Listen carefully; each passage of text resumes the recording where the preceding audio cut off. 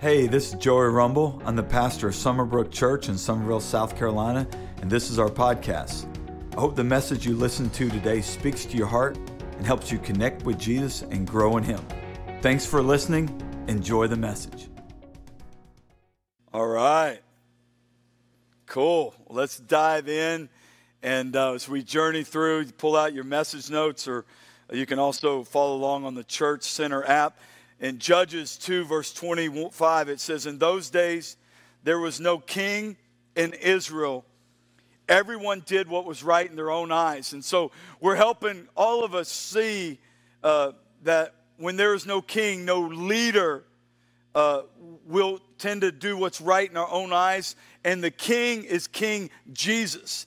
And Judges points to this coming king, which will be, they need a king, and not only a king, but a perfect king. And so the Messiah will come, that would come through the Davidic line. So David becomes king, and the Messiah comes through that line. And so Israel's history unfolded in this period of time in a cyclical way. And as a matter of fact, I want to show it to you. Remember when Scripture shared as we were in Joshua and moved into Judges? Go ahead and show the spiral. The Scripture shared that as God told them to drive out the other nations, the Scripture says how God brought them victory, but then it said, but they did not drive them out. But they did not drive them out. But they did not drive them out. But they did not drive them completely out. And thus, you see the consequences of not obeying God fully. And so we're going to look at this downward spiral. And so, and this was a common pattern that you see in the life of Israel in the book of Judges. So they would blow it. They would get deep into sin. Then there would be servitude. The nation would come in and dominate them. And then there would be a crying out to God. Then God would raise up a judge, deliver them. And then there would be this peace, this rest. And then the whole cycle would happen again. They would blow it, and then there would be servitude. Then there would be God bail us out. There would be salvation, silence. But you see this downward spiral that would take place. And we see it in Judges 2, verse 19. But whenever the judge died, they turned back and were more corrupt than their father. So there was this ongoing descent of falling more and more into sin. And so as we're studying this, I love the book of Judges because you would think, man, that's depressing. That God delivers them, then all of a sudden they end up not only being delivered, they're set free, but then they fall back into a worse behavior. And so what we see is this downward spiral of the children of Israel. That they would sin, and then they would, call out to God. They would suffer the consequences of its servitude. Then they would call out to God. God would save them by raising up a judge. And then there would be this a period of time of rest. And then all of a sudden the cycle would happen again. So there was this ongoing downward spiral in their walk with God, in their country, in the land of Israel. And so what we need to do, I don't know about any of you, but you're in church, so I'm assuming you're like me. You don't want your life to continue this cycle of downward and downward, this continued downward cycle. You know what I'm saying? And so this happened generationally. And so we're looking at our culture here in America that I tend to think we're on a downward cycle of moral decay. But it doesn't have to be that way. We can change. And so here's the good news of Judges. You can see the mistakes they made, and they can change it and start repenting, but not just repenting, following it with action and start an upward spiral of becoming more and more like Christ. More and more honoring the Lord, more and more what Scripture calls sanctification, becoming more and more like Christ. And so there's no one that wants this downward spiral, And here's the cool thing. As we look at the scriptures, we get to see the mistakes they made. That's why I love the book of Judges. It's so clear to repent, do it God's way, and you're going to experience the blessings of God. If you repent, do it God's way, you're going to experience the blessings of God. If you don't, you're going to suffer the consequences. And I want to be a group of people that do not fall into the culture's trap. And so we're going to look at several key areas of how not to fall into the downward cycle. And so I'm looking at Canaanite, just them conforming to the religion and their culture, and it did not have to be. And I know it was enticing, just like our day. But if God calls you to do it, we can do this. We can live the life that God has called us to live. So I'm going to look at several principles that I believe are going to help all of us stop this downward cycle personally. Or let's say you're not in a downward cycle. You're right now, you're like, man, I'm in the zone. I'm growing. My life's developing, man.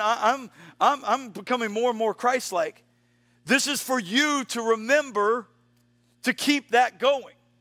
Because the children of Israel forgot that. And when those seasons when they were in that, they would forget it and it'd be in a downward cycle and it'd be worse and worse. So, and not only that, for you who are in this upward cycle of growing more and more like Christ, you can help others as well. We're to help others. We're to speak life into other people. And so we're going to move on to a new judge this week that the Lord raised up. But before we do, I just want to touch on one key point in the life of Gideon. And it's that we looked at last week. You'll remember this, but I want to point out an instance here. Judges 6:12. And the angel of the Lord appeared to him and said to him, Lord is with you, O mighty man of valor. And Gideon said to him, please, my Lord, if the Lord is with us, why then has all this happened to us? And where are all his wonderful deeds that our fathers recounted to us? Gideon was letting his circumstances dictate his identity. Remember, it's not about your past. It's about who made you, who is with you, and who you are with, King Jesus. So king or chaos, we're going to have chaos if Jesus is not king of our life.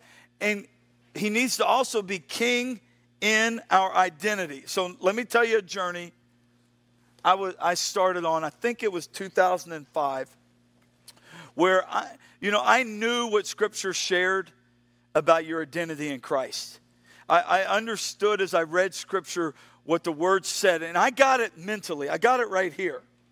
But I didn't experience it in my heart.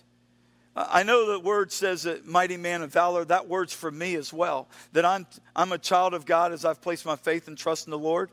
And I'm to be a mighty man of valor. And God speaks that into my life. I knew it here, but I didn't know it experientially in my heart.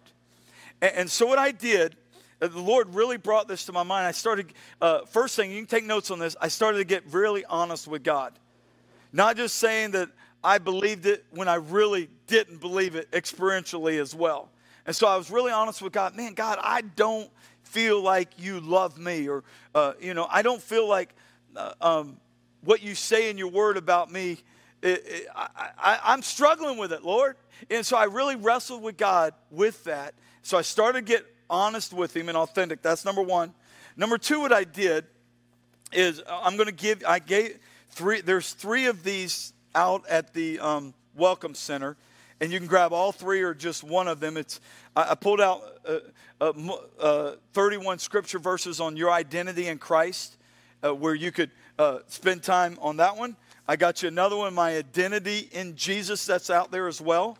And then I have the one I worked on in 2000. I started this process in 2005, and it's distorted concepts of Daddy God. And what it does is go through a distorted view that's unbiblical. It had a name of that distorted view, and then the scripture accurate view. And so I spent several years working on this, and I saw massive breakthrough. So what I did, I'll give you one of my big ones. Number 28, distorted view. Good things are dangled before me. I can see them, smell them, but I can't reach them. Distorted name, carrot dangling God. and then the accurate scripture. And so I looked at God as a God that would dangle the carrot out, that right before I got to what he was calling me to do, he's like, poof, he'd pull it right back up. And it was just this carrot dangling God, which is not God's character. Another one was like, with me was a distorted concept, was whack-a-mole. I felt like every time I stepped out of line or messed up or anything, man, it was like God was playing whack-a-mole with me, where it was like wham, wham, wham, wham. And I'm not saying that God tolerates sin in someone's life. He doesn't. He tells you to repent. Children of Israel in the book of Judges is a huge example of that. But he lovingly guides you, and at times he'll discipline you, but always for your best. I didn't see God as doing it for, I feel like, man, you just there to beat me up every time I step out of line. Perform for God's love instead of God loves me, therefore I obey, and he's King Jesus. What he says goes. And so what I did, I worked on this, and so these are available to you. And then I did this. I printed out all these Daddy God verses, and this is, years ago. This is dated 2010 here. And so I would print them out. And what I would do is I would meditate on them daily. And then I soap journaled, and we've taught on soap journaling. I soap journaled on every one of these scriptures. Every one of them, I really spent time meditating on the Lord and really sitting in those scripture verses. And so I encourage you to maybe do that the same way I did it, or so grab one of these as you leave today. They're available, or grab all three at the Welcome Center to start working on some distorted views of who you are in Christ. Because when you start to see the truth of what God's Word says, man, there is great breakthrough that can happen in your life. Amen? All right. Let's continue on. Now we're going to look at another judge that God raised up. But Judges 10:6 says that they were given into the gods of every nation around them. Not just to the Baal and the Asherah pole, Asherah worship, but it talks about in Judges 10:6 the gods of Syria, the gods of Sidon, the gods of Moab, the gods of the Ammonites, the gods of the Philistines. They forsook the Lord and did not serve him, Judges 10:6 says. The culture around them was so enticing that they started serving the gods of these other countries. All of them. I mean, they were just continuing to compromise. So Scripture shares in Romans 12:2, do not conform any longer to the pattern of this world, but be transformed by the renewing of our mind in the Word of God. We need to make sure that we're transformed by the renewing of our mind, that we need to quit conforming to the pattern of this world. So we're looking at one of the judges today, and his name is Jephthah. Now, he as well as Barak and Gideon and Samson are mentioned in Hebrews 11:32 in the Hall of Faith. And then in 1 Samuel 12:11, Barak, Jephthah, and Gideon are mentioned. And so here's the situation. We'll pick it up in Judges 11:1. Now Jephthah, the Gileadite, was a mighty warrior, but he was the son of a prostitute. Gilead was the father of Jephthah, and Gilead's wife also bore him sons. And when his wife's sons grew up, they drove Jephthah out and said to him, you shall not have an inheritance in our father's house, for you are the son of another woman. Then Jephthah fled from his brothers and lived in the land of Tob, and worthless fellows collected around Jephthah and went out with him. So, here's the cycle. His brothers cast him out because he's considered an illegitimate son, and they kick him out. And then there begins to be where the Ammonites are raised up oppressing the Israelites, and that whole cycle happens where they call out to God. Actually, in this case, is a little bit different, where they self-select Jephthah, but it's powerful how God uses Jephthah here. So after a time, the Ammonites made war against Israel, and so they asked Jephthah to come and help them, and he agrees.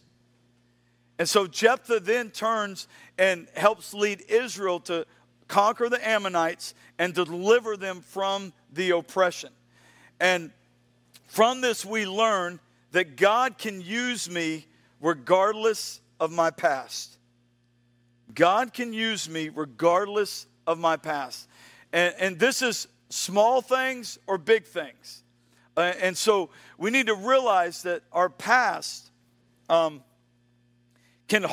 we can stay in bondage to our past. This is a big deal. Brothers kick him out of the family and send him off. No choice of Jephthah here. And so this is, a parenting problem, a moral failure of his father. But here's the thing. Jephthah did not let his past hold him back. So I want to ask you right now, where are you letting your past hold you back? Maybe choices you've made, or in the case of Jephthah, maybe something your parents did, or some woundedness in your life or difficulty you faced. And God's here to set you free. God's here to not let your past hold you back. The cross is enough, that God can use you regardless of your past. The second thing, Jephthah could have said no to help them because of the offense that he could have been so angry with them and so offended that he would say, no way I'm helping you. But what he did not let offense hold him back. Matter of fact, this is a big problem in our marriages. And we're going to really hit on this in a couple weeks. You don't want to miss it. We really start to lean into some relationships in the book of Ruth. But I feel like in our culture, we have a low tolerance for pain. And then I've been married 33 plus years. And I adore Jenny. We're the closest we've ever been. But there have been some painful moments in our life where we had to tolerate some pain relationally. Well, that's just part of growth. That's part of being married. It's part of being a Christian, that pain comes with it. And so, meaning you're going to have great opportunities to have offense in your life. But Jephthah did not allow offense to hold him back. And we need to make sure we follow the same example, that when we've been offended, we need to choose to forgive. Now, I'm not saying it's easy. It may be that you need to be in a freedom group or work through forgiveness. I'm not saying, just do it. No. There's a lot of pain involved here.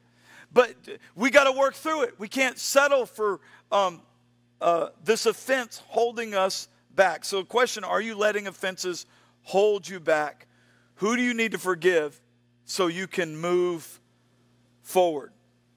So during the battle, we pick it up, and Jephthah in Judges 11, let's continue on in the story, Judges 11:30. And Jephthah made a vow to the Lord and said, if you will give the Ammonites into my hand, then whatever comes out from the doors of my house to meet me when I return in peace from the Ammonites shall be the Lord's, and I will offer him up as a burnt offering. Now I believe here that Jephthah thought an animal would come out of his house that he would sacrifice. But we're going to go ahead and jump to what happens. In Judges 11:34, they win the battle against the Ammonites. And then Jephthah came. So he promised, for whatever comes out first in my house, I'm going to sacrifice. Then Jephthah came to his home at Mizpah, and behold, his daughter came out to meet him with tambourines and with dances. She was his only child. Besides her, he had neither son nor daughter. And as soon as he saw her, he tore his clothes and said, alas, my daughter, you have brought me very low, and you have become the cause of great trouble to me. For I have opened my mouth to the Lord, and I cannot take back my vow. Let's go all the way down to verse 39. And at the end of 2 months, she returned to her father, who did with her according to his vow that he had made. So he sacrifices his daughter. Human sacrifice. He kills his daughter. Man, that's hardcore. That is absolutely hardcore. So let's unpack this. What we learn from Jephthah here, obviously, is a colossal failure in every way fashionable, way possible. Don't make rash commitments. We need to learn from people's horrible decisions not to make rash commitments. Don't let emotions drive you. This can be in any area. It can be financially, where you overpurchase. You got to have that car. You got to have that house. You got to have that, whatever it is. And you make a quick decision. I could go into any area. Matter of fact, I listed out the 10 biggest mistakes I've ever made in my life. 5 of the 10 were due to too quick a decision. 5 of the 10 were because I was making too quick a rash decision. Whew. Slow down, back off, and don't be as emotionally involved in the decision. At first, back off and think through it. And so let's look at this just a little bit biblically, and then we'll move on. He sacrifices his daughter. This is nuts, right? Well, here's a couple things we look at this. First, I think he probably was expecting an animal to come out of the house, but let's go to number 2. God promised victory if they kept his laws, not some hasty vow that Jephthah made. Number 3, when Jephthah's daughter comes out, that is the time to cancel the vow and make an offering to God instead. And I'll come back to that in a minute biblically. Number 4, I felt like part of this is copying the sins of the nations around him. When she came out, it was like he had this distorted view of the nations around him who were ungodly, leading Israel into the pits because of their sin. They actually did child sacrifice in some of their worships of God, which is absolutely nuts. And Israel followed in their sins. Another one, human sacrifice is forbidden in the books of the law. So let's look at Leviticus 5, 4 through 6. Because part of this Jephthah mistake was this, that he did not know the law. We need to make, and this is a takeaway before I even read the verse to you, be in the Bible to obey God rightly. Now, when you make a vow to the Lord, you're supposed to keep it, and except when it's sinful. And Scripture says here, if you've made a sinful vow, I'll read it to you, Leviticus 5, 4 through 6, or if anyone utters with his lips a rash oath to do evil or to do good, any sort of rash oath that people swear and is hidden from him, when he comes to know it and realizes his guilt in any of these. When he realizes his guilt in any of these and confesses the sin he has committed, he shall bring to the Lord as his compensation for the sin that he has committed a female from the flock, a lamb or a goat, for a sin offering, and the priest shall make atonement for him and for his sin. Now, Jephthah's in the Old Testament before Jesus came, and so that he didn't know his law. He didn't know the law of God. And so what the big takeaway here is that we need to know God's word. We need to be in God's word. It is fundamental, primary, to make sure we walk with God as he's called us to walk. Now, I got to wonder also, if Jephthah's sinful past and his exclusion from the family, he felt like God wasn't with him. So he tried to get God's blessing with a vow and sacrifice to have victory. But the good news for us is we don't need to sacrifice to get a sacrifice to get God's blessing. The sacrifice has already been made in Christ. You are adopted in God's family through his blood. The victory has already been won in the empty grave.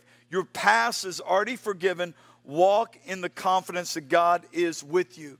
Hebrews 9, 24 through 26 says, for Christ has entered not into the holy places made with hands, which are copies of the true things, but in heaven itself, now to appear in the presence of God on our behalf.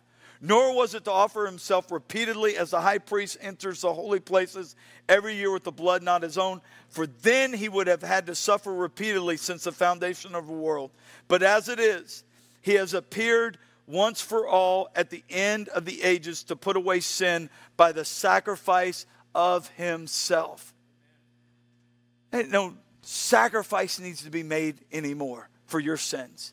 And the blood of Jesus has been shed for the forgiveness of all your sins. But it's received by faith.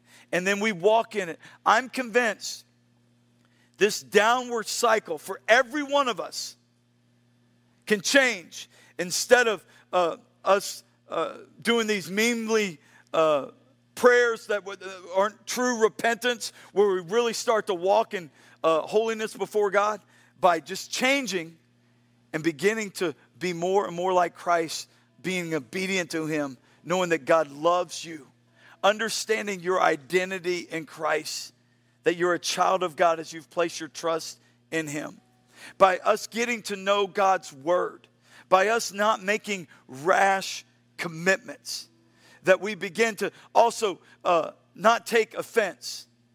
Some of you, your marriages could be radically changed today if you began to repent and follow the Lord like you're supposed to. And others of you to not take offense, but to let it go. I'm not saying justify people's behavior, but I'm saying begin to let some things go. And that's a whole nother talk we'll get to in a few weeks. But let's make sure that we continue to do it God's way. Amen? Amen. Let's pray together. Lord, we love you. And Lord, we surrender our hearts and our lives to you. I'm going to lead you in a prayer of repentance. Let's agree in prayer together. And as God's speaking to your heart, you can agree out loud in prayer with me. Lord Jesus, I choose to do it your way. Lord, I repent. Forgive me for doing it my way. From this day forward, I choose to serve you. Lord, thanks for your forgiveness. Thank you for your grace. We worship you in Jesus' name. And everyone said together, amen.